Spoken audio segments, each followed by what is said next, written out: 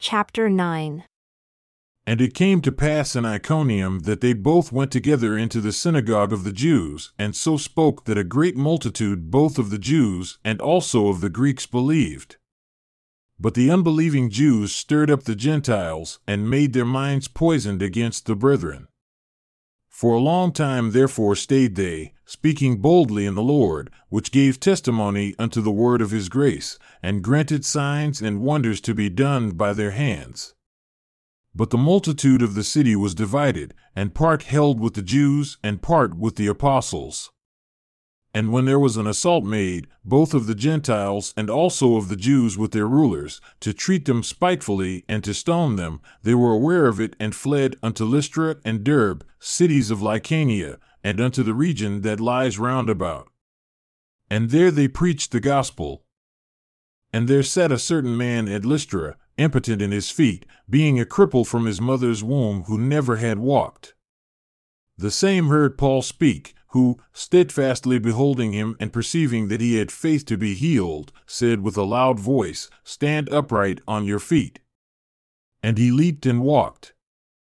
And when the people saw what Paul had done, they lifted up their voices, saying in the speech of Lycaonia, The gods have come down to us in the likeness of men.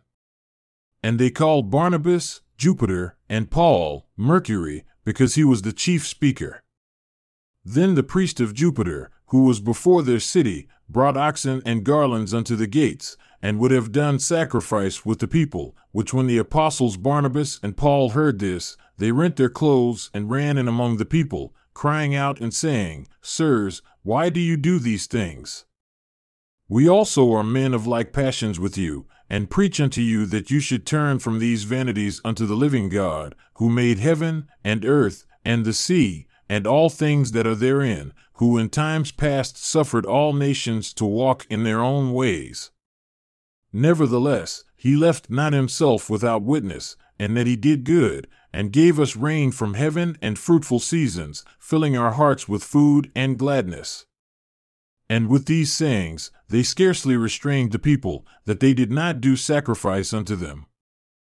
And there came there certain Jews from Antioch and Iconium, who persuaded the people, and, having stoned Paul, drew him out of the city, supposing he had been dead. Nevertheless, as the disciples stood round about him, he rose up and came into the city, and the next day he departed with Barnabas to Derbe.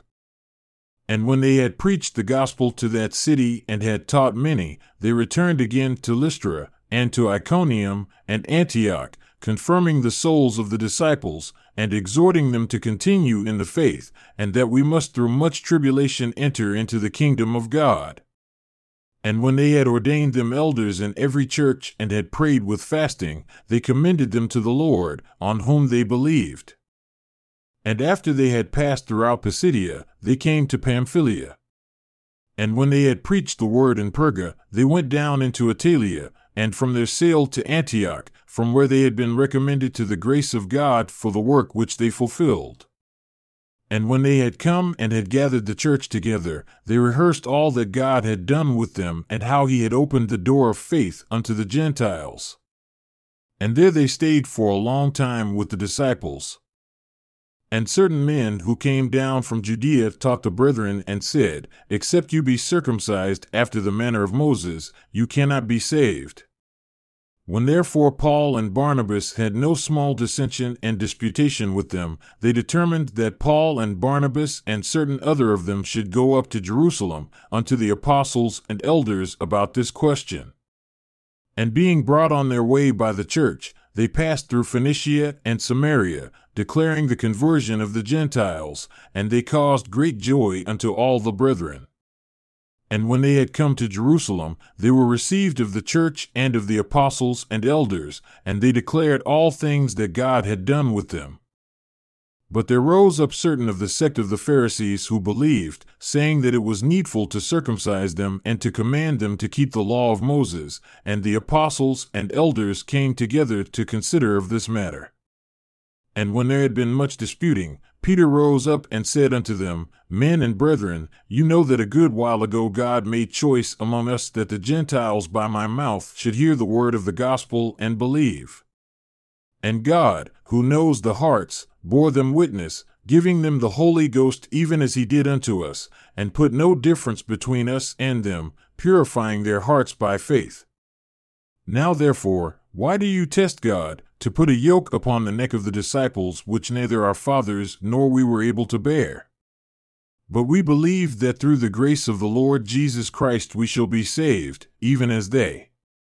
Then all the multitude kept silence and gave audience to Barnabas and Paul, declaring what miracles and wonders God had wrought among the Gentiles by them.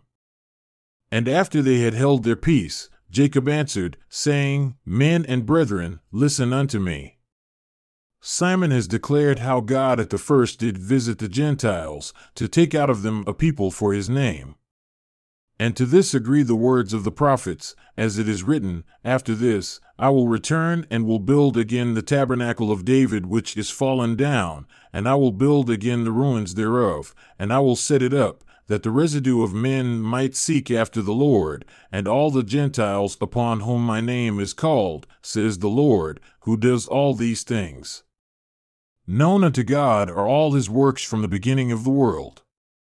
Wherefore, my sentence is that we trouble not them who, from among the Gentiles, are turned to God, but that we write unto them that they abstain from pollutions of idols, and from fornication, and from things strangled, and from blood, for Moses of old time has in every city them that preach him, being read in the synagogues every Sabbath day. Then it pleased the apostles and elders, with the whole church, to send chosen men of their own company to Antioch with Paul and Barnabas, namely Judas surnamed Barsabas, and Silas, chief men among the brethren. And they wrote letters by them after this manner, The apostles, and elders, and brethren send greeting unto the brethren who are of the Gentiles in Antioch, and Syria, and Cilicia. Forasmuch as we have heard that certain men who went out from us have troubled you with words, subverting your souls, saying, You must be circumcised and keep the law, to whom we gave no such commandment, it seemed good unto us, being assembled with one accord, to send chosen men unto you with our beloved Barnabas and Paul, men that have hazarded their lives for the name of our Lord Jesus Christ. We have sent therefore Judas and Silas, who shall also tell you the same things by mouth, for it seemed good to the Holy Ghost and to us to lay upon you no greater burden than these necessary things, that you abstain from food offered to idols, and from blood, and from things strangled, and from fornication, from which if you keep yourselves, you shall do well. Farewell. So when they were dismissed, they came to Antioch, and when they had gathered the multitude together, they delivered the epistle, which when they had read, they rejoiced for the consolation. And Judas and Silas, being prophets also themselves, exhorted the brethren with many words, and confirmed them. And after they had remained there a space, they were let go in peace from the brethren unto the apostles, notwithstanding it pleased Silas to continue there still. Paul also and Barnabas continued in Antioch, teaching and preaching the word of the Lord with many others also.